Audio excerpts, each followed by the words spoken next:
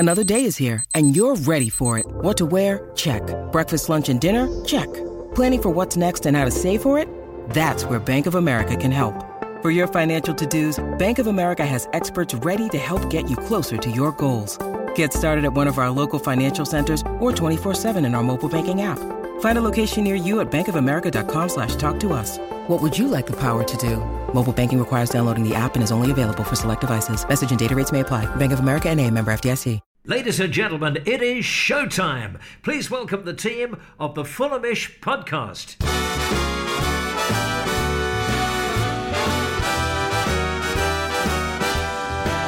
It's the Fulhamish podcast, your independent voice of Fulham FC. My name's Sammy James. Welcome to the show. It is the Thursday Club, and on today's podcast, we're going to be looking ahead to Monday night's game against Spurs at the Cottage. Could Fulham hit the heady heights of fifth? It is possible with a win against Antonio Conte's struggling Tottenham Hotspur.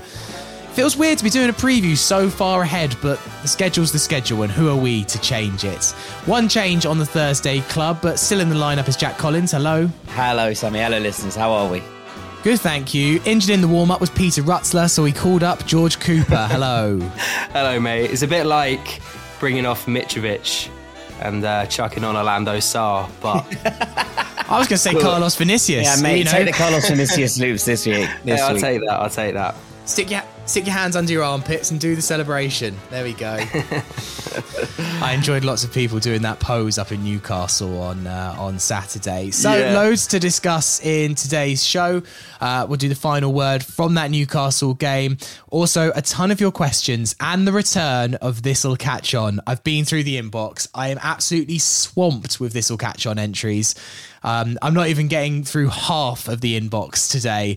There are some absolute golden ones in there. So they'll be reviewed and analysed by Jack and George, and they'll give their review of whether it'll catch on or not. But let's do the final word from Newcastle on Sunday. And disappointing result, Jack. But I think ultimately the overriding feeling I feel in the fan base is like, we could have won it. We maybe even deserved to get more out of it with the way that we played the match. Yes, Newcastle were the better team, but we went up there with a game plan. It so nearly came off. But given our position in the table, defeats like that really aren't that massive a deal right now. It was the difference between one more point, but we've already got 31 of them, so it's not life or death.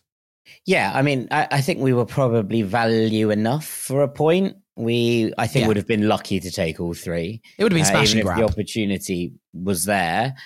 It was the kind of performance that I think we needed to put in. We probably expected us to put in, given the shift of not only weight and work that we went through on the Thursday night, but also kind of the emotional agitation around it, right? That is a massive result for Fulham. It was one that was felt very deeply within the fan base, and from what the players were saying, would have been felt incredibly deeply in the dressing room as well. I think a lot of people put a lot into that. And I think we saw that a little bit on the pitch. We weren't as vivacious, perhaps, as we sometimes are. And credit needs to be given to Newcastle as well. They're a very, very good side. And they moved the ball well. It just ended up in a bit of a kind of boxing match. It wasn't the most exciting game that you're going to watch this season. And I don't think Newcastle fans will say so. I thought we defended well for 90 odd minutes or 89 odd minutes. And Bobby Reid, I thought, was excellent. Harrison Reed, I thought, was much better than actually he was on Thursday night. But apart from that, I think you saw the players who had been utilised on Thursday a little bit deeper than perhaps their starting positions have been, with a little bit less in the tank to give. And ultimately, the pressure told right at the end. But yeah, I thought it was a performance that you could take heart out of. I thought it was a performance that no one's going to be upset by. We haven't given a terrible account of ourselves, and considering the result in the reverse fixture, I think we've gone out and shown exactly what this Fulham side are capable of doing. And in terms of stifling teams, it's just a shame that we couldn't see it through right at the end. But again, no hard feelings. If you're going to win one from last week, if you're going to take 3 points from last week, we all know where we would have taken them. Yeah, I mean, George, it's been hugely impressive what Eddie Howe's done at Newcastle, and their battling qualities to go and win it in the 89th minute, you know, can't be sniffed at. But from a Fulham perspective, I feel like it's the other side of what Fulham have shown this season, is an ability to also go up to tough away games and grind things out. It's just such a shame that actually we haven't got an awful lot to show for it. Those top teams away from home, we've played all of the top 3 now away, come out with 0 points, but arguably could have been 3, maybe 5. It's just maybe that next step that Marco and the boys need to take of, right, we can clearly mix it with the biggest teams. Now we just need to go on and get results, whether it's a point, whether it's 3 points. That's something for Marco and his team to work on, next time we face one of the big hitters, which actually isn't for a little while if you take away Spurs. Yeah, well, I think Jack touched upon it. There is the top teams that can keep pushing right until the very death. And you see the way that we were defeated at Man City and Arsenal, it was all late goals. I think that's the more concerning thing, is that us managing to maintain those, that we know that we have the quality there. We know we have the defensive capabilities, but it's just the case of, as we get into those final stages, those top teams are managing to maintain that intensity. And that's when, the concentration goes and we end up conceding. I mean, I did the quick take the morning after the Newcastle game, and all of the comments, like 90% of the comments below, were from Newcastle fans saying how good they thought Fulham were. And they were saying we're among the best teams that have come to visit St James's Park. We were the most organised, the most solid defensively. Loudest fans as well. Who'd have thought it? Fulham. So I love Newcastle. They're so nice. They're so. And I made a comment in the quick take. I was like, it was to your point about us holding our own against the top teams. That you can tell by the way that Man City celebrated when they beat us. You can tell by the way that Arsenal celebrated when they beat us. You can tell by the way Newcastle celebrated when they beat us in the last minute. We aren't these whipping boys that have come up this time round. We're not the pushovers that they're expecting to win. And you get the sense, if the top teams are struggling to beat the likes of, the really low teams that you're expecting to beat, it's more of a relief of a celebration rather than a, euphoria. They're seeing us as, we're going toe to toe with them, which is just, you need to sit back and be like, okay, how far have we come? And the Newcastle fans were like, "Oh, FIA, we always celebrate like that. Don't matter who the opposition is, lad." So, but that wasn't bad actually, Coops. Well, I did live live there for 3 years. But yeah, it's all very encouraging, and we're at home in this top 10. Yeah. I know a few Newcastle fans listened to the last podcast, so if there are Newcastle fans listening to this podcast, feel free to message us and give us a review on Coops' accent. There's 0 being completely insulting and 10 being native speaker. Yeah. Jack, Issa Diop had a fantastic game for us, and Peter released a piece about the rotation between Issa Diop and Tosin Adarabioyo. Marco Silva made some comments about saying that it's for tactical reasons. Marco said Tosin and Diop are similar in some aspects, in others they are different. Against Chelsea, the decision came from the strategy for the game, the way we want to plan things from the opponent. And so I think this is something now that we can come to expect, is that he is going to use Tosin and or Diop depending on what challenges each opposition presents itself, which is quite strange. Normally managers don't switch their centre-backs very often. That's not normally positions where players get rotated. So it is something quite interesting from Marco, but seems for the most part to be working and doesn't seem to be phasing either player too much when they get put in. No, absolutely. And that's the key element of it, right? It's one thing being able to swap players because you're trying to explore their differing skill sets for different games. It's another thing with those players coming in and hitting the ground running every time they seem to be dropped into the team. And I think that's a really important thing. You saw the blocks from Tosin in the last game, early on in the last game. Silva talked about his long passing ability to kind of set Deacon over Reed away on that right-hand side. And I thought that was really well utilised generally. I also think there's an element defensively to this. In games where we're completely dominant and teams are looking to hit us on the break and get over the top, Tosin has that stride and that ability to cut out counter-attacks. We saw it at Leicester against JV Vardy. I think we saw it against Chelsea in terms of trying to shackle Kai Havertz getting over the top in those instances. So when you look at those kind of elements of it, it makes more sense. And Diop seems to be the option for when we're penned a little bit further back and when we're a little bit under the cosh. Now, obviously, that's simplistic. I'm not suggesting they're the only reasons, but on a kind of general broad scale, I think that's what we've seen quite a lot of. We saw it, similarly against Leeds. We knew that they were going to try and set Rodrigo away in those channels, and Tosin probably has the stride length and ability to, and pace to get back to those players and cut out those attacks. So I think that plays a part in it. I think the long passing plays a really big part in it as well. But I think it's a massive advantage if we can utilize that to its full capacity. And also bear in mind, we keep saying this, and, maybe Tim Ream will continue to delight us all by going on for another 3 seasons and just continuing to get better. But 2 defenders like that who are developing still, I think, in terms of their age, and who are offering different things to the team, might well be a partnership in tandem at some point in the long run. Now, right now, we haven't seen that. And maybe Marco's thinking on that is about leadership and direction within the back line. Maybe it's just because Tim Ream's been absolutely sensational and feels undroppable right now. But I think in terms of a combination of those things, we're looking at 2 players who are getting good runs in the team, so that if they were deployed together at some point, I don't think people are going to panic. And that's a really, really nice place to be within a centre-back rotation. Well, it'll be interesting to see what Marco does against Sunderland. Obviously, it was Diop and Tosin who got the nod in that Hull match. Tim Ream got a rest. Was that just because of the busy fixture build-up, or was that something that Marco wanted to see? He was like, right, let's play Tosin and Diop. That's potentially my 2 seasons away plan when eventually Tim Ream somehow age catches up with him, which it seems not to be right now.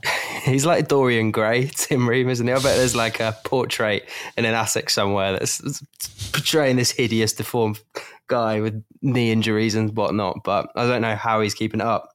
Long may it continue. Long may it continue, indeed. Gents, the penalty debate has kind of been done, but I'd be interested to get both your thoughts on it. If you're Marco, if we win a penalty on Monday against Tottenham, who are you putting forward for it? And I guess you've got to weigh up the chances, the probability of scoring said penalty against the confidence of Mitrovic, which does need to be protected at all costs. So, Coops, I'll start with you. Yeah, my opinion on this is I think that a conversation needs to be had between Marco or whoever it may be and Mitro and say, look, okay, we've missed 3 now. It's totally up to you. You're our man. If you want to stay on, then let's work on them, put a bit of practice in. But if you don't want to do it, then that's fine. We'll find someone else. But I don't think you can take the penalty taking responsibility off Mitrovic. If he doesn't want to take them anymore because his confidence is low, fair enough, he can give it over to Pereira or whoever. But I think the message that it sends, that you don't have faith in your number 9 to stick it in from 12 yards, is not worth the potential confidence knock. And you stick with him. But if he doesn't want to take him, so be it. That's my personal opinion. Yeah, I think Coops is pretty much spot on. I think the backlash of taking it, imagine if someone else step up and missed one now, it would be chaos in the ranks, wouldn't it? Chaos in the CBD in many ways. So that's what happened in the Scott. That's what happened in the behind closed doors season under Scott Parker, wasn't it? They got taken off Mitrovic, and then more players kept missing, and then suddenly we were in a real situation. Yeah, I would just add that Willian has been a really consistent, excellent penalty taker throughout his entire career. I remember a long period where he was pretty much dead eye from the spot. He used to hit the top corner loads. Now, I know that's like a massive cliche, but he did used to actually bang it top corner a lot of the time. So I do think there are capable penalty takers in the squad, but I'm completely with Coops in that you have to have that conversation with Mitrovic, and if he decides that he wants to stay on penalties, he has to stay on them, and that's it. Because if taking penalties off him means he loses his composure and cool in front of goal and the confidence that's been flowing through him, I don't think that's a trade-off that I'm willing to take. It's so annoying that it isn't like a more clinical decision. Like, it isn't just like, look, there's a reason Mitrovic doesn't take corners either, because he's not the best corner taker in the team. Like, surely, like, we should find ways. But I do understand that there's politics to this, and it's not just as simple as like, right, Andreas is the best penalty taker, or Willian's the best penalty taker, so he takes them. Mitrovic is our kind of leading man, and we have to kind of throw our weight and confidence behind him. I don't envy Marco Silva's job on this. I think he's actually got a really tough call to make, and probably the way that you're suggesting, Coops, is probably the way to do it. I just want him to hit them harder. Just welly them, man. Do you know what I mean? Like, he always tries to place them and it never quite finds the corners. The sort of striker he is, you'd expect him to just lump it as hard as he can. So that's the one thing. Whenever he steps up, I'm just like, just hit it, man. Put your laces through it. So hopefully he'll, work on them in training and then he'll start scoring. I'd love nothing more than Mitrovic to Panenka it in against Spurs, just to go fully shut so everyone up and just like a little quiet down to the Hammersmith end for doubting me. How dare you? Bobby Zamora style. Go up. Bow down to your king. Jack, I always kind of like, there's always a couple of things that come out maybe 48 hours after a game. They're just like a little Twitter clip or something. The little elastico, the flip flap that Bobby Reid does just before he wins the penalty that probably shouldn't have been the penalty, but we would have got a penalty anyway and a red card. So, pick your battles, Newcastle fans. We'd have got one anyway, and you managed to keep all your men on the pitch. We should have got one anyway. Let's put it that way. That little bit of skill from Bobby Reid is so amazing. It's amazing the things sometimes you don't notice in the real time. Even watching on the telly, I didn't really spot that. Maybe because I was too angry about Pereira just being denied a penalty seconds before, but lovely. Just beautiful from Bobby. Not the player that you expect to be able to pull that off either, but yeah. I don't know, mate. I actually, this is one of those things. Bobby Reid managed to absolutely terrorise Chelsea down that right-hand side on Thursday night and then bopped over to the left to win a penalty against Newcastle. The boy is absolutely magic. And it's one of those, I was talking to Sam Tighe earlier and he's a writer for Southampton and he was asking, how does Southampton go about beating Newcastle? And I was basically like, well, they don't. But either way, he was like, should we just sign Bobby Reid? I was like, probably. I was like, it's just I love Bobby Reid so much. Like, so much. We all dream of a team of Bobby Reids. I'm going to keep putting this on the podcast until someone sings it at a game. Number 1 is Bobby Reid. Number 2 is Bobby Reid. Like, genuinely, what a player. What a man. He's the first player in a long time who I think actually maybe that team, a team of Bobby Reids, would actually be kind of okay. Yeah. Like, just be everywhere. If you had to pick one player in our team, that's actually a really good question. Your entire team is made out of one player. Not just our team. World football. World football.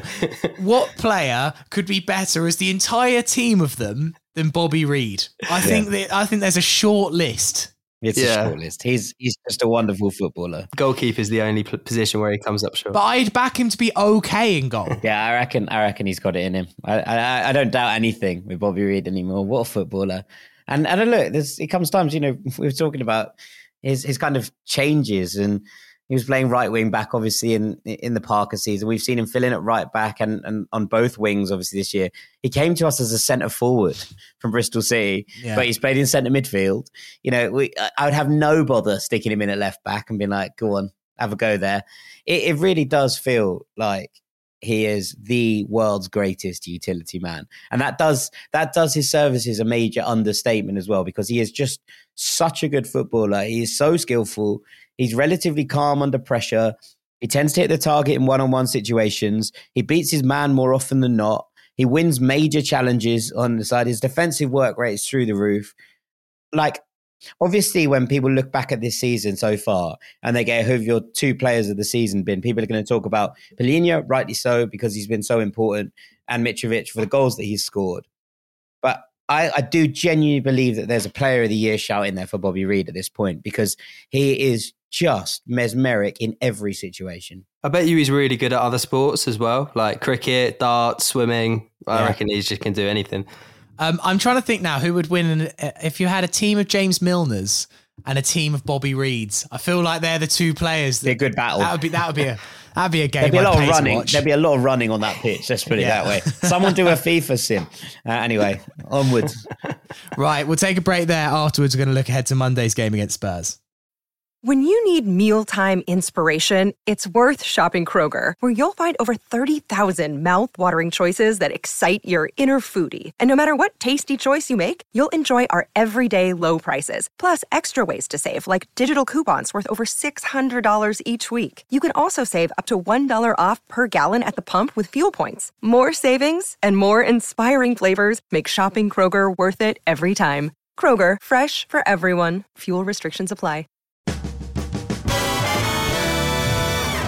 Part 2 of the Fulhamish podcast. It's Sammy here with Jack Collins and George Cooper on the Thursday Club today. Thank you to everyone who has joined the Fulhamish community. I mentioned it on the pod last week after Chelsea game, saying that we'd love some people just to support the work that we're doing. And actually loads of you have signed up to the Fulhamish community and we hugely appreciate it. It's just a way of you guys supporting the pod, backing the pod. If you get a lot out of it, if you listen to all our podcasts or watch all our videos, read all our articles, it's just a way of supporting the work that we do here on the podcast. We hugely appreciate it. As a bonus, you get access to our Telegram chats, which are particularly good in January as well, because it's all the transfers and things dropping there pretty damn quick, including the sensational news this morning that Man United might be interested in buying Kevin Mbabu. Where the hell did that come from? But I'll tell you where I found about it first. It was in the Fulhamish community on Telegram. So if you like what we do, please do back us. There's a link in the description of this podcast, or all the details are on our website, but we try and keep everything free. So if you can't or don't want to, no worries. Keep on listening. Keep on trucking. Right, let's look ahead then to Spurs on Monday. And not going to lie, George, I watched that North London derby a bit annoyed because obviously Fulham had just lost. Watching Spurs fall apart against admittedly an unbelievable team in Mikel Arteta's Arsenal, thinking we can definitely do these, lads, at the Cottage as well. If it was at their stadium, I'd be like, I don't know. And it's mad to see an Antonio Conte team in this much chaos, because I just always associate Antonio Conte with born winner. His teams win leagues. And right now they look an absolute shambles. Perfect time to be playing them as well. They've got to make the long, treacherous journey up to Manchester City on Thursday. So really quick turnarounds ahead of the game on Monday. Yeah, they look terrible against Arsenal. There's all the things that you don't expect a Conte team to be as well, like disorganised, misfiring. My only worry is that they have players like Kane and Son who can just pluck a goal out of nowhere. That's the only thing that I'm worried about going into the game. But I'm going in with the same levels of confidence that I have for the Chelsea game, which I firmly do believe that we're going to win on Monday. And they're not going to want to be playing us either. They're going to think, trip to Craven Cottage, they're in form, narrowly lost against Newcastle, beat Chelsea. This could be another big scalp of the season. Yeah, Jack, I mean, Spurs' form since the restart has been interesting. They seem to always start 2 goals down. The first half is definitely where Fulham need to hit Tottenham. They are awful in the first half, and they seem to kind of get better in the second, and sometimes they manage to get out of some pretty big scrapes. They came from 2-0 down against Brentford, for example. I think the thing to be wary of is that they went away to Palace, and I know Palace is struggling at the moment, but they absolutely blew them away and won 4-0. If this Tottenham team clicks, then they really can click. But it's just that right now they don't seem to be clicking very often, and we need to hope that that's the case again. Yeah, I mean, look, but you said it there. All 4 of those goals against Palace were second half goals.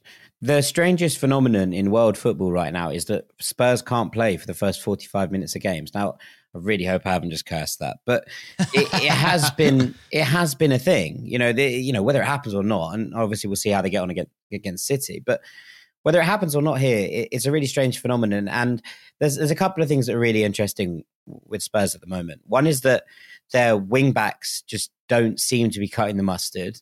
Cess, I thought, was actually all right against Arsenal in a team of relatively poor performances. But when you play in a system like Conte's, you need your wing backs to be exceptional and you need them to be amongst your best players. And that just hasn't been the case for Tottenham this season. Their strengths have been in the centre of midfield, where I think they're very, very good. I'm a big fan of Bentancur. I think he's an excellent player. And Højbjerg next to him is a very, very capable footballer as well. We can hope that Bentancur's injury continues and that he continues to be out of this game, but it does look like he's edging his way back to fitness. They have pace and ability on the counter in Kulusevski and Son, but it does feel like they kind of need Harry Kane in 2 positions at once at the moment. And it's a really kind of strange place for them to be in. And this is it. I'm not going to stay here and sit and be like, we're favourites for a game against Spurs. They're above us in the table. And famously, we haven't done great against teams above us in the table this season so far. Yeah. Equally, you look at that side with the kind of chaos they're in at the moment, and you feel similarly, if not necessarily emotionally in the same way, as did going into that Chelsea game, where you're like, yes, obviously they have a team that on paper is probably still stronger than ours, But generally across the course of this season, have you seen all that many Spurs performances that have suggested that they are better than Fulham right now? And the answer is no. Whether they click and the woes that have becalmed them this season suddenly go away, yes, as you said, they do have the ability to turn it on. They do have the ability to be really good. But it's been seen in such flashes and such spurts that it's hard to kind of believe that they're going to suddenly start performing when all of the mood around the camp is so negative. You know, you see these Conte press interviews, you see what he's demanding. He seems to be at loggerheads with the board. There is this question mark over even whether he's going to be there next season. And you look at this and go, well, if they're in this much disarray, a Fulham team who have been organised, who have been well drilled, who know exactly how we're doing all season long, and Willian, their old tormentor, on that left-hand side, thanks very much.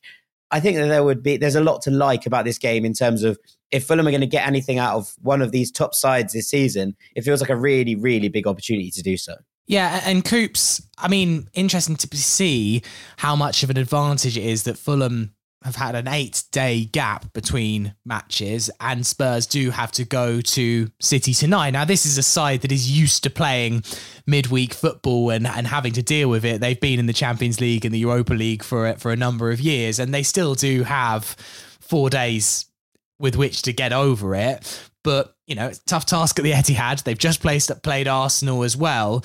That's something that Fulham have got to take advantage of and come out the traps. And I really hope that this Fulham team has managed to have a few days off, because it's been a relentless schedule up until the point that we played Newcastle. It's the first time since Boxing Day that we've had even a full week, let alone more than a week, to recover.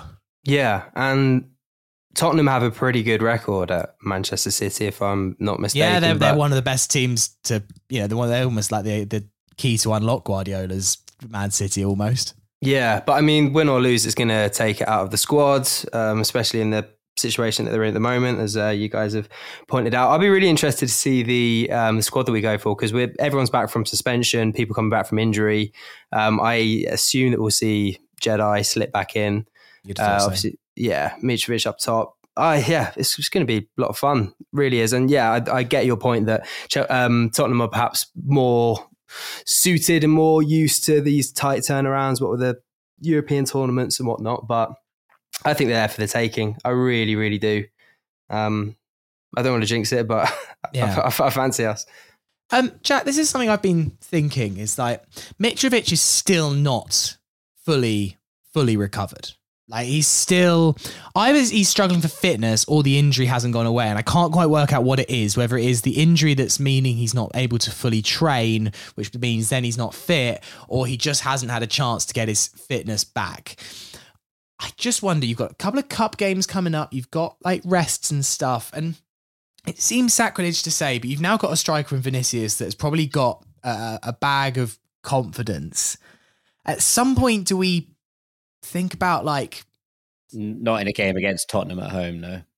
No. It's as simple as that. If Mitrovic is available, Mitrovic plays. I know exactly what you're getting at, and I don't think you're wrong for suggesting it, but I don't think that this is the time to start mucking with that. As you say, there's cup games coming up, there's opportunities to rest, and as you highlighted before, 8 days rest here for the squad between Newcastle and Tottenham.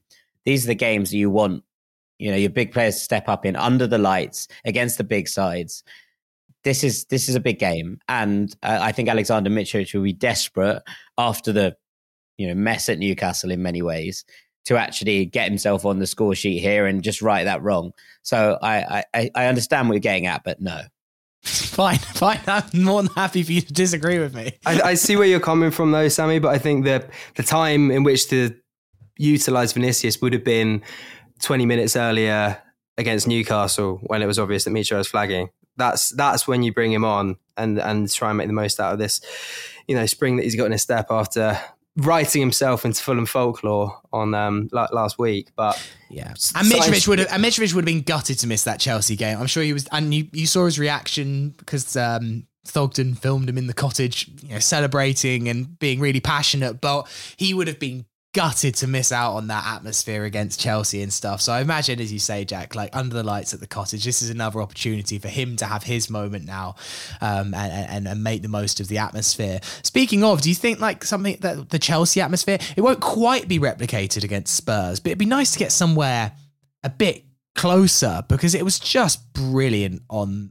Thursday. And it remains a London derby under the lights on a Monday night. I genuinely think it will be quite a good atmosphere. I mean, to be fair, the atmospheres have been pretty excellent throughout the season, I think, generally. Maybe the Newcastle home game aside, but it was quelled and dulled for a reason.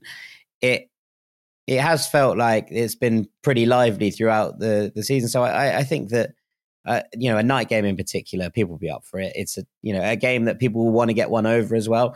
It's an easy thing to say that teams are struggling, but it doesn't matter if Liverpool, or obviously Chelsea is a bit different in the way that it's a game against your local rivals, sure. But I think you look at those games against a Liverpool or Man United, even if they're struggling, even when there's seasons that they haven't been as good as they perhaps previously were, they're still the teams you want to get one over. They're still the teams that you go, can we beat one of the big guns? Because even if they're not having the season that they might be, hoping for, I think there's plenty to like about beating a team with that kind of historical value. And so I think people will be up for this one. Yeah, these are the teams that I like. A lot of people, I don't think people are saying it as much anymore because people have realised it's really fun to be good in the Premier League. But these are the games that you want to be in the top league for. Yeah. These are the games that you buy a season ticket for in the Premier League and you get excited for. Spurs on a Monday night, a Spurs side that's a bit out of form, Fulham are good. Like this is the kind of game that makes it all worth it in the end. If we do win, George, should we copy Brentford's celebrations again and do Freed from Desire and do a lap of honour around the pitch? They wrote Freed from Desire, didn't they? Yeah, apparently Gala is just like a Brentford fan. He wrote it for Brentford specifically. And, it was a really novel idea to come up with a lap of honour. I've never heard of that before. Like applauding the fans after you've won. It's genius stuff. And I think that, yes, we copied it against Chelsea and I think we should copy it again, Coops. What do you say? Yeah, I thought, probably going to get slated for this, but I thought the celebrations when they beat Liverpool were, it's pretty tin pot. Like, I'm sorry. I know that we stayed behind after the Chelsea game, but it wasn't that long. You'd have thought they'd won the fucking Champions League. Like, come on. No, mate, I stuck around for about half an hour, maybe 45 minutes. I don't think I was back in the Duke till about 11 o'clock. So I'm actually not going to throw any stones. They do Freed from Desire about Ivan Toney. No, they don't about Wissa. Is it? To be fair, they only signed him last year, so it'd be very impressive if they've been doing it pre that. Yeah. Also, Brentford wrote "Hey Jude" as well. Yeah. Billy the Bee, back to back Paul McCartney. I've always heard. Oh dear. Oh, absolute weapons. The Hammersmith end are going to smell blood on Monday, and it will be a great atmosphere. I'm certain of it. If we could just attack the Hammersmith end in the second half, please, though. That annoyed me. Although I imagine Coops, as a Putney End ultra as you are, you probably enjoyed the fact that for once it was the other way. Vinicius did that celebration about 5 meters away from me. I was losing my mind. It was so good. Yeah, because it's shithousery, isn't it, when they do the switcheroo? But I'm like, oh, sweet. That doesn't bother us anymore. We're a new site now. Yeah. Right, we're going to take a break there. Afterwards, we've got some of your emails, and then this will catch on. Part 3 of the Fulhamish podcast. It's Sammy with Jack and Coops. This will catch on in a second. Yes. But first of all, your emails. Let's go through. Yeah, can we just do this will catch on, please? No, we've got to do a few emails first. I'm joking. Give everyone their due. Yeah. This one from Tim Miller. I think I missed this at the time, but I enjoy it. He said, in the post Crystal Palace podcast, you were fondly reminiscing about the last time Fulham played against 9 men, which you said was Juventus and Man United shortly before that. And also Liverpool. I believe it was Dan who, off the cuff, said that I think when we beat Liverpool 3-1, Liverpool went down to 9 men. They did. Mad that it happened all within about a year, that 3 times Fulham played against 9 men at Craven Cottage, all against massive teams as well. Had Fulhamish been around in 2009 or 2010, I'm sure we'd have spotted it, but alas, we weren't.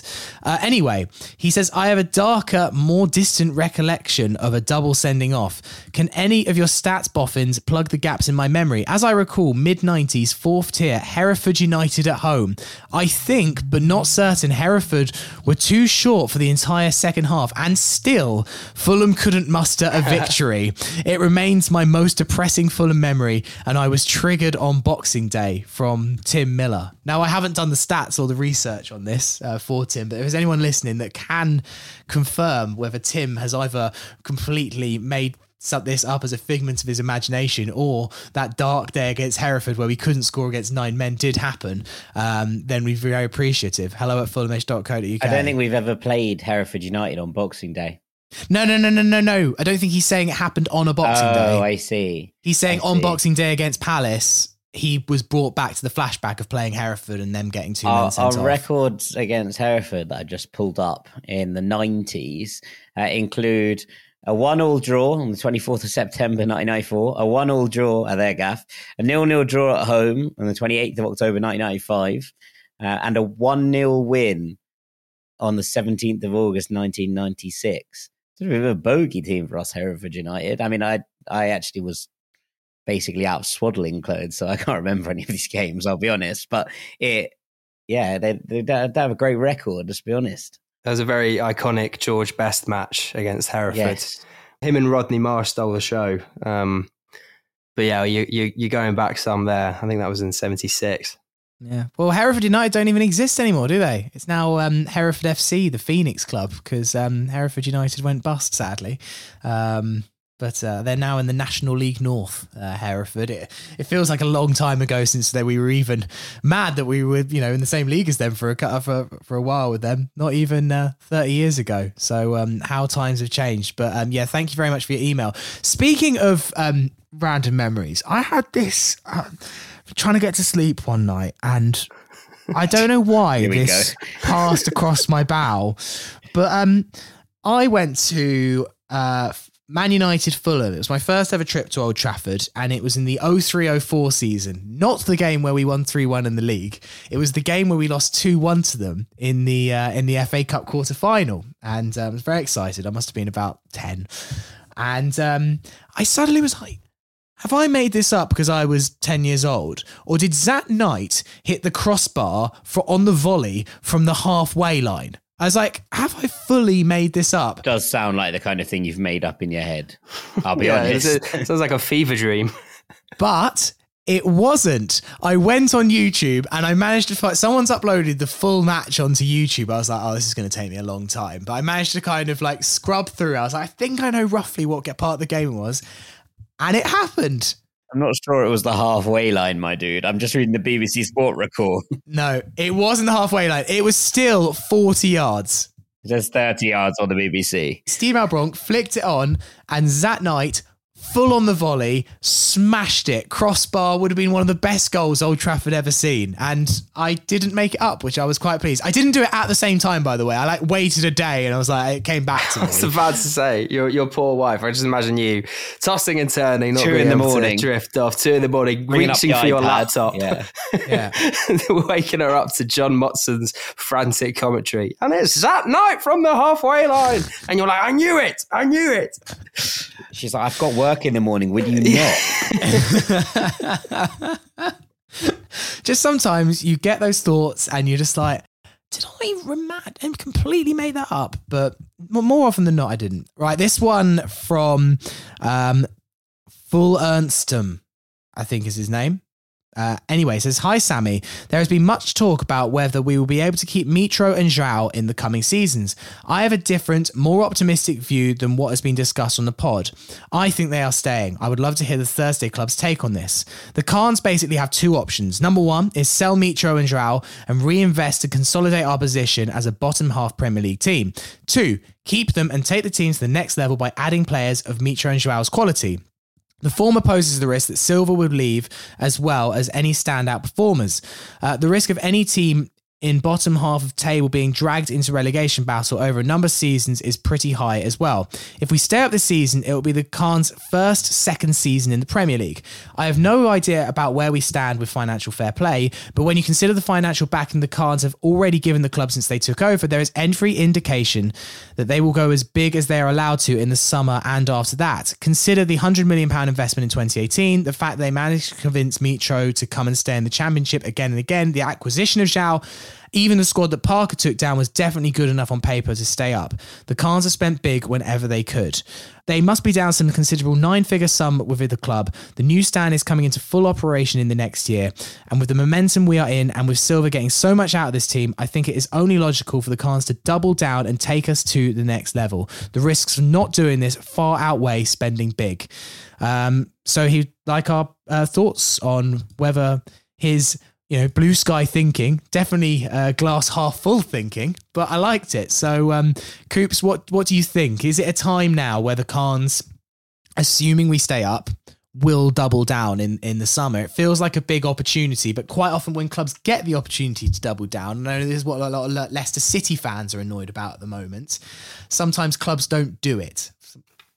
I think we're doubling down. I really do. The Khans have never once showed themselves to be shy of dipping into their purses. Shahid tried to buy Wembley, for God's sake. Like, this is not a man with shy and retiring ambitions whatsoever. And Fulham are now a really attractive prospect. Let's not forget, London club, top half, players are going to be coming in and they can be sold the dream that you're not, hopefully, pending Marco remains and João remains and Mitro remains, you're not going to be in a relegation dogfight. You're going to be challenging for the European spots.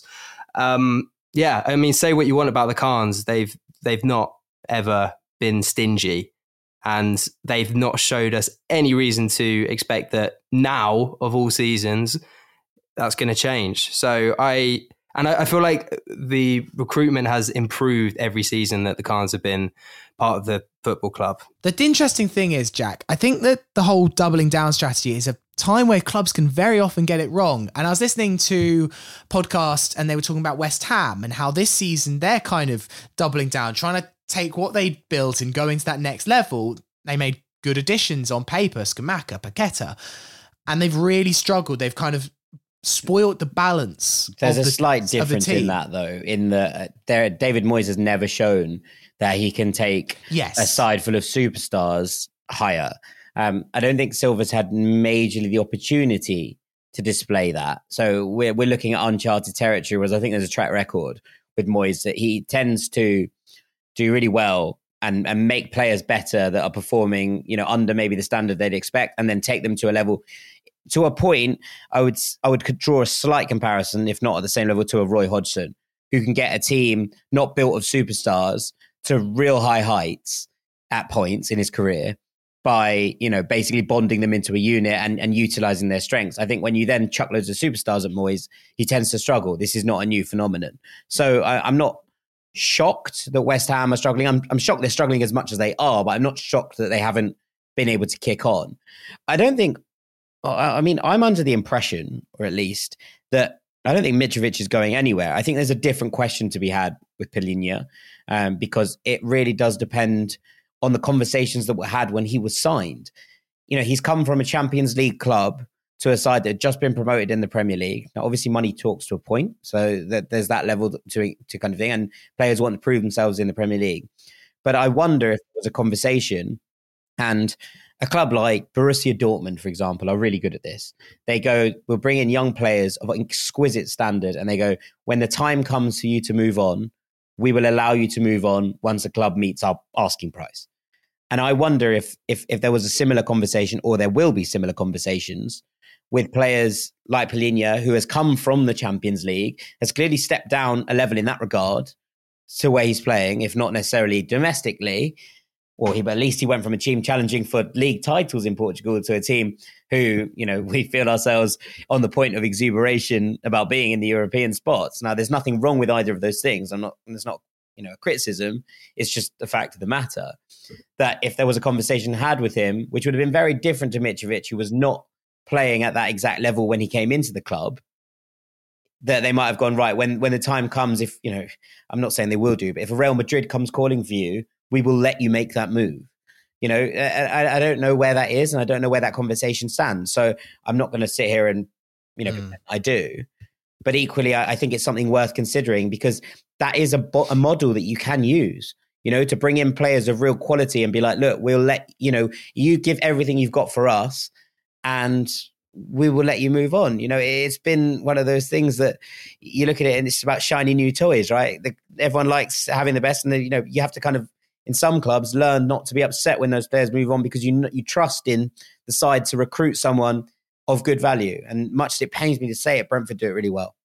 Right, they lose their star players and they bring in someone else who just seems to get better. Brighton do it unbelievably. They lose their shiny new toy and they move it on and they go, right, here's another 3 that we've picked up from the middle of Colombia, and we are going to turn them into the next players we're going to sell for £70 million. And that's how they sustain the model.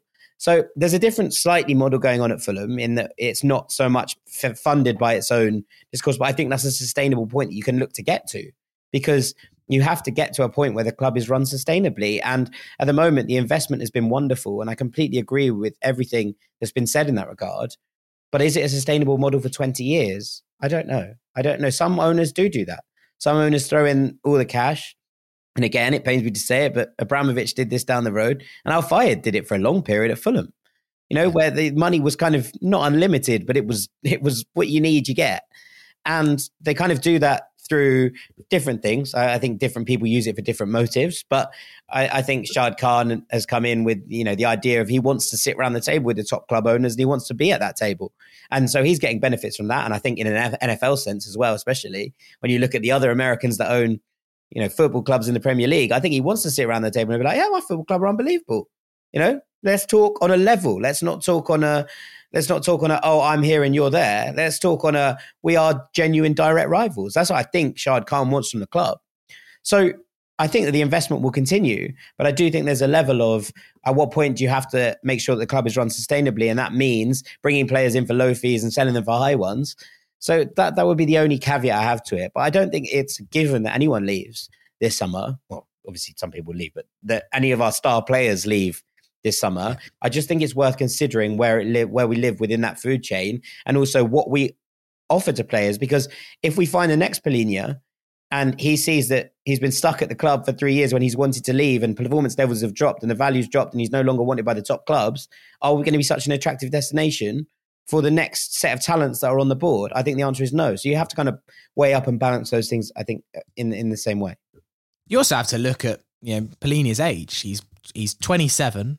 He'll be 28 in the summer, and right now his value is at his absolute peak. But I now do start to trust the club that, look, like in the summer we lost Carvalho, and I was like, what are we going to do about Fabio Carvalho? He's the absolute linchpin of our team. He's the rocket. He's the attacking fulcrum. He's the key at number 10. And when we brought in Pereira, I was like, oh, flipping hell. You think this guy's going to replace Fabio Carvalho? And look at what he's done. So I do now have some trust in the recruitment team that if we lost Palhinha, and especially if someone, came in with 70 mil, that would massively keep Fulham sustainable, would help with our financial fair play position, which would mean the Khans could invest more money. I would trust them to find another Palhinha at the moment. Like, everything seems to be going well. The actual player that I think we are in danger of losing this summer is Anthony Robinson. That's a player that I could see going for some decent cash. You've been saying this for a while. This summer. Not that I want him to. Love him to stay. Then Fulham need to be making inroads right now. And look, they might be. So we don't know what's going on. But Fulham need to be making inroads into the likes of Fran Garcia at Rayo Vallecano and players in that mould. Because that is the kind of move that you go, right, you can bring him in now for 10 million. That's his release clause at Rayo. You have to be careful because Real Madrid have a buyback first option. But still, if they don't want to activate that, you go in there for 10 million. That's the kind of player you can sell on. He's, early 20s. Yeah. You sell him on in a couple of seasons for 40 million. Well, Chelsea are collecting left back, so they might buy him for 50. And so, if you do that, then that's a sustainable way of running the club. I'm just wary that when we say, oh, we're going to pump loads of money in, that it can leave you in a funny old place down the line. And you just have to be careful of that in terms of making a club sustainably run. Fully agreed. But thank you very much for your question. Final question from Jared Bernstein. I feel like we get this question every 2 or 3 months. No, I don't think so. But you never know. Might be. Because in which case I would be like, maybe come in the next section, my guy. Yeah. This one, though, says, hi, my name's Jared. I'm from Denver, Colorado. I've been a Fulham fan since the 2010 Europa League campaign. I've been fortunate enough to visit the cottage twice. However, both these visits came during the summer months, so I've only had tea at the cottage cafe. Didn't know that was a thing. And visited the team's store to purchase both my Zamora and Berbatov jerseys. This year, I'm going to have my first Craven Cottage experience, proper Craven Cottage experience, as I'll be in town for the match against Leeds on April 22nd. I want to get an authentic match day experience as possible, so I thought I'd come to you for some advice. Any recommendations for pre-match pubs, routes to the match, etc.? As I say, Coops, we've answered this question a few times, but, you know, it never hurts. So a couple of things that Jared can do on a match day just to make sure he has the full authentic Fulham experience. I mean, there are so many pubs around Fulham, Hammersmith, Putney, but I'm going to give a shout out to River Cafe opposite Putney Station. Just a really lovely, authentic Italian, like family-run cafe that does a great full English. So if you want a proper English football experience, Fulham football experience, get yourself there early, set yourself up for the day with a nice fry-up, and then wander on down to any number of the pubs that are nearby. The Golden Lion's just around the corner. Where else do we go? Bishop's Bar is great for a pint. And if you want a slightly, I mean, I wouldn't say that's an authentic Fulham experience. Yeah, I love that place, but I wouldn't exactly say it's the most authentic. Obviously, just do the classics. Like, yes, I agree, though. That's a great shout for a starting place, Coops. But then just go and do the Golden Lion, walk down from the Golden Lion at Putney Bridge and make that walk through the park. You know, it's not the way I come. It's not my kind of route to games, but I think it's the most Fulham and the most authentic route to games. So I would suggest that if it's your first time at the Cottage, it's something that you just kind of have to do. Yeah, as I say, play the hits, you know. Jared, have a good time. The only thing I'll say is that if Fulham reach the FA Cup semi-final, that Leeds is on that weekend. So you might have to move your match day experience from the Cottage to Wembley if we can continue our cup run. Or annoyingly, if Leeds get to this semi-finals of the FA Cup, then you just really fallen for bad luck. But you never know, you might be here for a big FA Cup semi-final. Still a long way to go. We're only in the fourth round. Right, now it is time for This'll Catch On. It has been a long time since we've done this. Let's go. Let's do it. If you're new to the Thursday Club, This'll Catch On.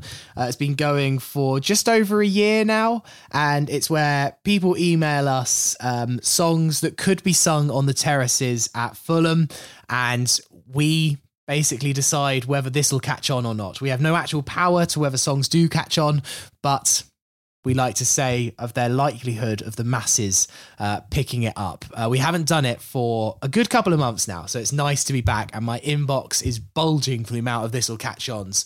My storage is in desperate times. There was a very funny tweet that I saw from John on Twitter saying, one of my favourite bits of the Fulhamish pod is the This'll Catch On feature, where Fulham fans send in suggestions of songs that might be popular at Brentford in 4 years' time. Very good. Touche. Apps that you mentioned, John, because I think his This'll Catch On is coming up at the end. But we're going to start off with one from Oliver Smith. He said, "Hi, Sammy. I've had this ringing around in my head for ages now and just got round to sending it in. A chant for our one and only Kenny Tete. Hope you enjoy." And he said, "Was lovely to meet you at the Everton game with my dad." I remember Ollie and his dad. They were very nice. We met in the Bishop's Bar. This is for Kenny Tete, to the tune of "Be My Baby" by the Ronettes. Here we go.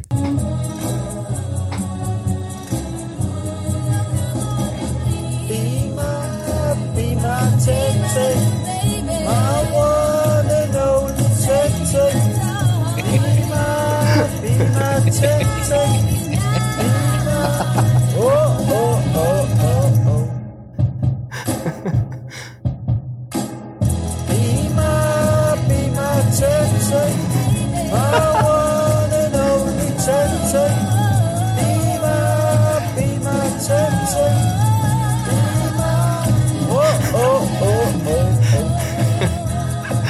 Catchy as hell. Catchy as hell. Everyone is going to be going on a walk tomorrow, walking around going, be my Tete. Does it not work better if you actually put his first name in? Is it not be my Kenny Tete? Kenny Tete. Yeah. But you don't have that was my thoughts. Yeah, that would be my immediate thoughts. This is the problem with having Coops and I on it. Suddenly you're breaking it down. It'd be great if we could just add a key change in at the end. Look, I'm well up for a key harmonies. Change. We can't keep in time. Never mind tune. So I don't think that we're going to be throwing any key changes around the hammy end. I really enjoyed it though. I mean, it's very good. Could it catch on? Yeah. I mean, I don't know if it will, but it definitely has the potential to. Let's put it that way. He adopts the position, the tone of the backing singers by be my tete. Yeah. Whereas the Ronettes, who's the lead singer of the Ronettes? Anyway, be my Kenny Tete, be my Kenny Tete. I think that's the way. Or you could divide the crowd. Half of the hammer split. Yeah, that's H2 go be my Kenny Tete, and then that would be good. Veronica Bennett. Was Ronnie Spector not the lead singer of the Ronettes? Who? Ronnie Spector. The Ronettes were an American girl group from Washington Heights, Manhattan, New York City. The group consisted of lead singer Veronica Bennett, her older sister Estelle Bennett, and their cousin Nedra Talley. So, oh no, hang on, mate. Veronica Bennett is Ronnie Spector. Oh, what? I was like, what are you doing here? Yeah. Oh yeah, later known as Ronnie Spector. Yeah, because she married Phil Spector.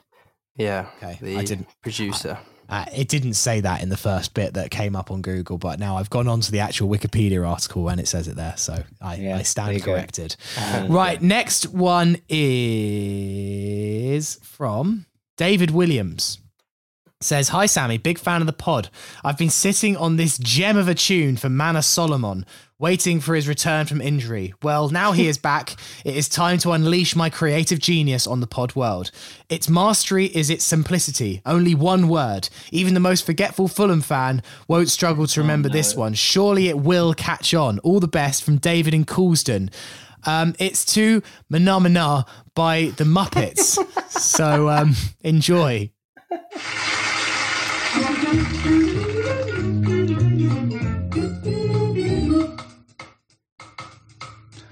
Mano mano do do do do do. Mano mano do do do do. Mano mano do do do do do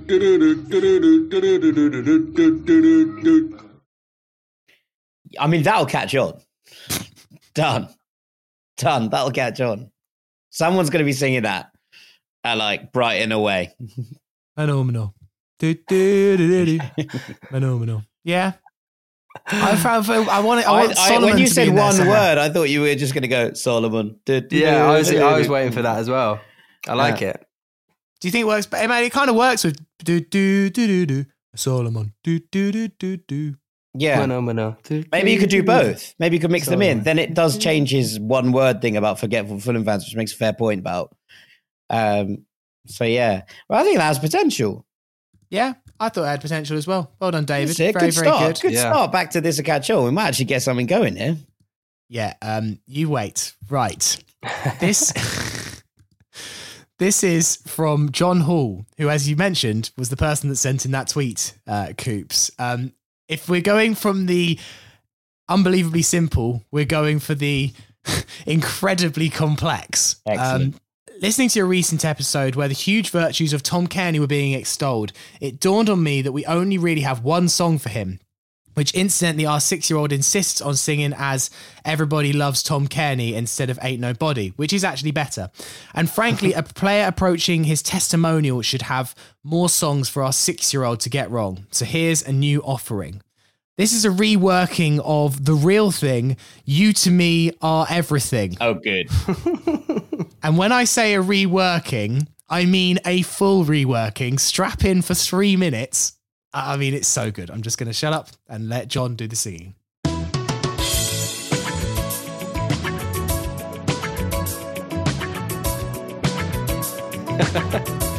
Very Magic FM. Right now. I feel like I'm on a Sunday morning having some pancakes. Jack Collins is having some pancakes, and this is The Real Thing. I would fetch a chicken balti pie for you. Fight with Billy Badger if you ask me to. I'd do anything for you, your wish is my command. I would move a mountain for the Nottingham Zidane. Words cannot express how much you mean to me.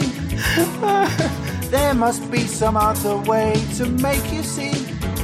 You only cost £3 million, completely underpriced.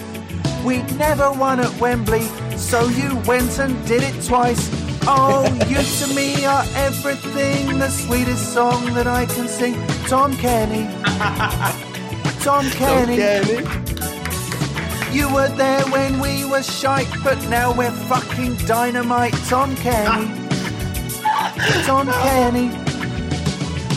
When we need to slow things down, then Marco brings you on. That day you lift the FA Cup can't be a day too long. So now we're looking really great. Let's get our passports up to date. Tom Kenny. This is sensational. So good. This is going straight on the album, yeah. Though you're on the bench and never seem to start, every single game we know you'll play your part. If it takes forever, Tom, then I'm prepared to wait. That day you made John Terry cry was really fucking great. Oh, you to me are everything, the sweetest song that I can sing. Tom Kenny. Tom Kenny. You were there when we were shite, but now we're fucking dynamite. Tom Kenny. Tom Kenny. When we go a goal ahead and Marco brings you on, he knows you've got the silky skills to keep us holding on. So now you've got the best of me. Come on, let's win the Conference League. Tom Kenny.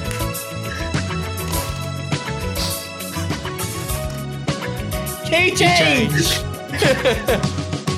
You to me are everything, the sweetest song that I can sing. Tom Kenny.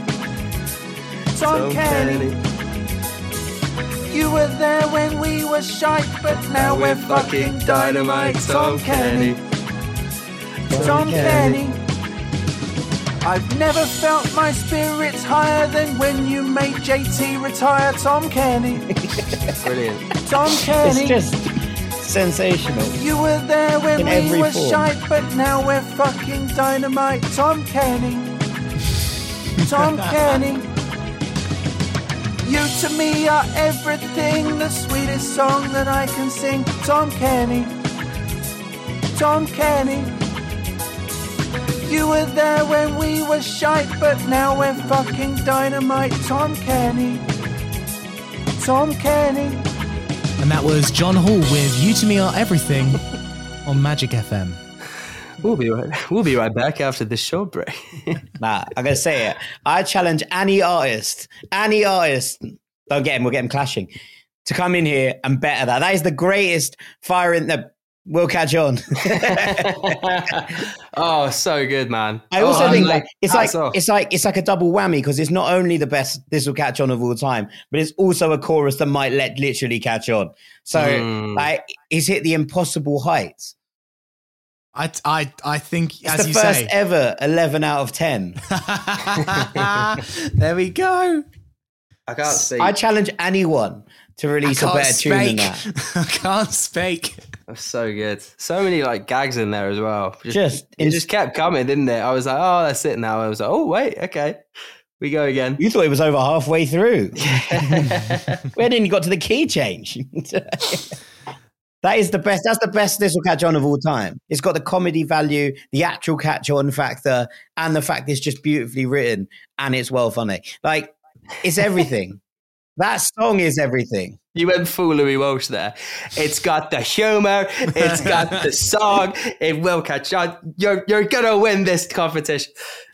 UK number one. I'm talking. Not even better. That is just unbelievable. Yeah, so good. Hats off. This is going to be a bit pie in the sky, but if we released that just before Christmas, we'd get to we could get to 15th in the charts, I reckon. Do you think we could get on the big top 40? Do you think we could get there? Even number 39 would be an achievement if we got all Fulham fans. Did it for charity. I mean, it's that level of good. It's that level of good. Yeah. The line, now you've got the best of me. Come on, let's win the Conference League. That was the clincher for me. John, thank you so much. Hats off, John. That is absolutely acceptable. I know he went to a lot of trouble to record that and send it in. And it's been a couple of weeks since he sent it in, but I knew it needed to get its full moment, undiluted. So, John, thank you very much. Can you put it at the end of the pod again, please? So people can listen to it if they want. Absolutely. Go on then. It's at the end of the pod. It's going at the end of the pod for everyone to listen without us chuckling away all over it as well. You could enjoy it in its full beauty. Send in any more This'll Catch Ons if you dare to hello@fulhamish.co.uk. I've got plenty more in the inbox coming next week. I actually had one, but there's no way in hell I'm following that. No, absolutely not. Keep it for another week, Coop. I'm going to send it in. Send it in another week, Coops. Thank you very much for listening today. The pod will return on Tuesday after we play Spurs. So we've got a few days without a pod, and then there'll be a Thursday Club this time next week, looking ahead to the FA Cup match against Sunderland. George Coopers, thank you for stepping in at the last minute. What a pleasure. All good. Pleasure's mine. I'm in the Thursday Club. Well, how about that? You have hosted the Thursday Club, but you've never been a guest on the Thursday Club. I've not. This'll Catch On will live long in the memory. That was an utter joy. Jack Collins, thank you very much. Thank you, Sammy, and thank you, John. Really, that's who we all need to be saying thank you to right now. Shouts out, John. All right. Have a lovely weekend with no Fulham. Hope you make the best of it. And then we'll reconvene on Monday for that game against Spurs. Fingers crossed we can get another scalp under the lights at the Cottage. How brilliant would that be? And 5th place in the table if we do. That would be another high on what's already been an incredible season for all of us Fulham fans. So, yeah, enjoy it whatever you do. Until then, come on, you Whites. You Whites. You Whites.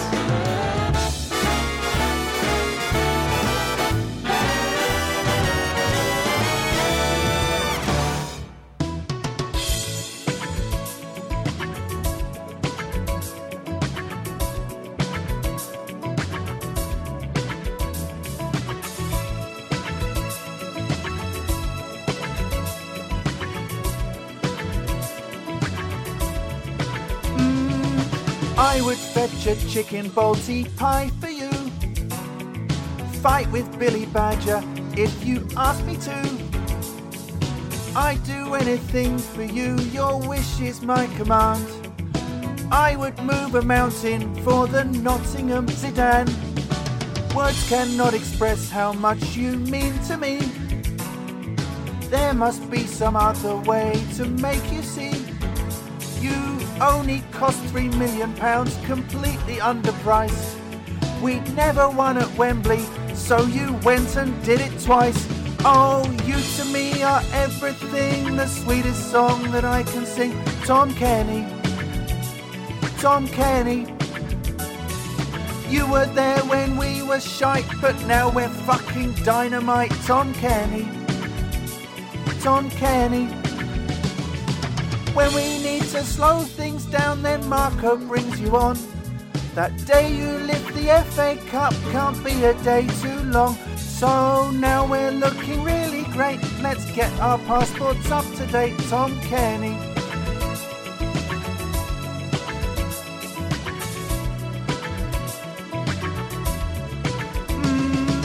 Though you're on the bench and never seem to start, every single game we know you'll play your part.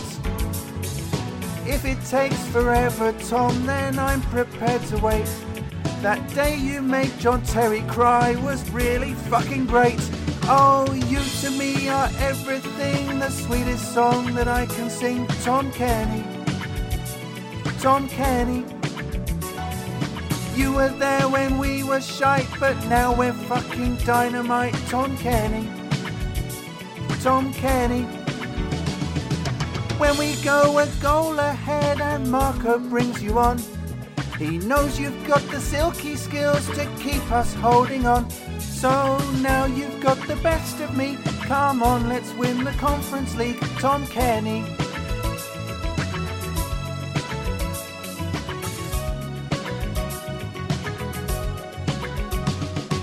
You to me are everything, the sweetest song that I can sing. Tom Kenny, Tom Kenny.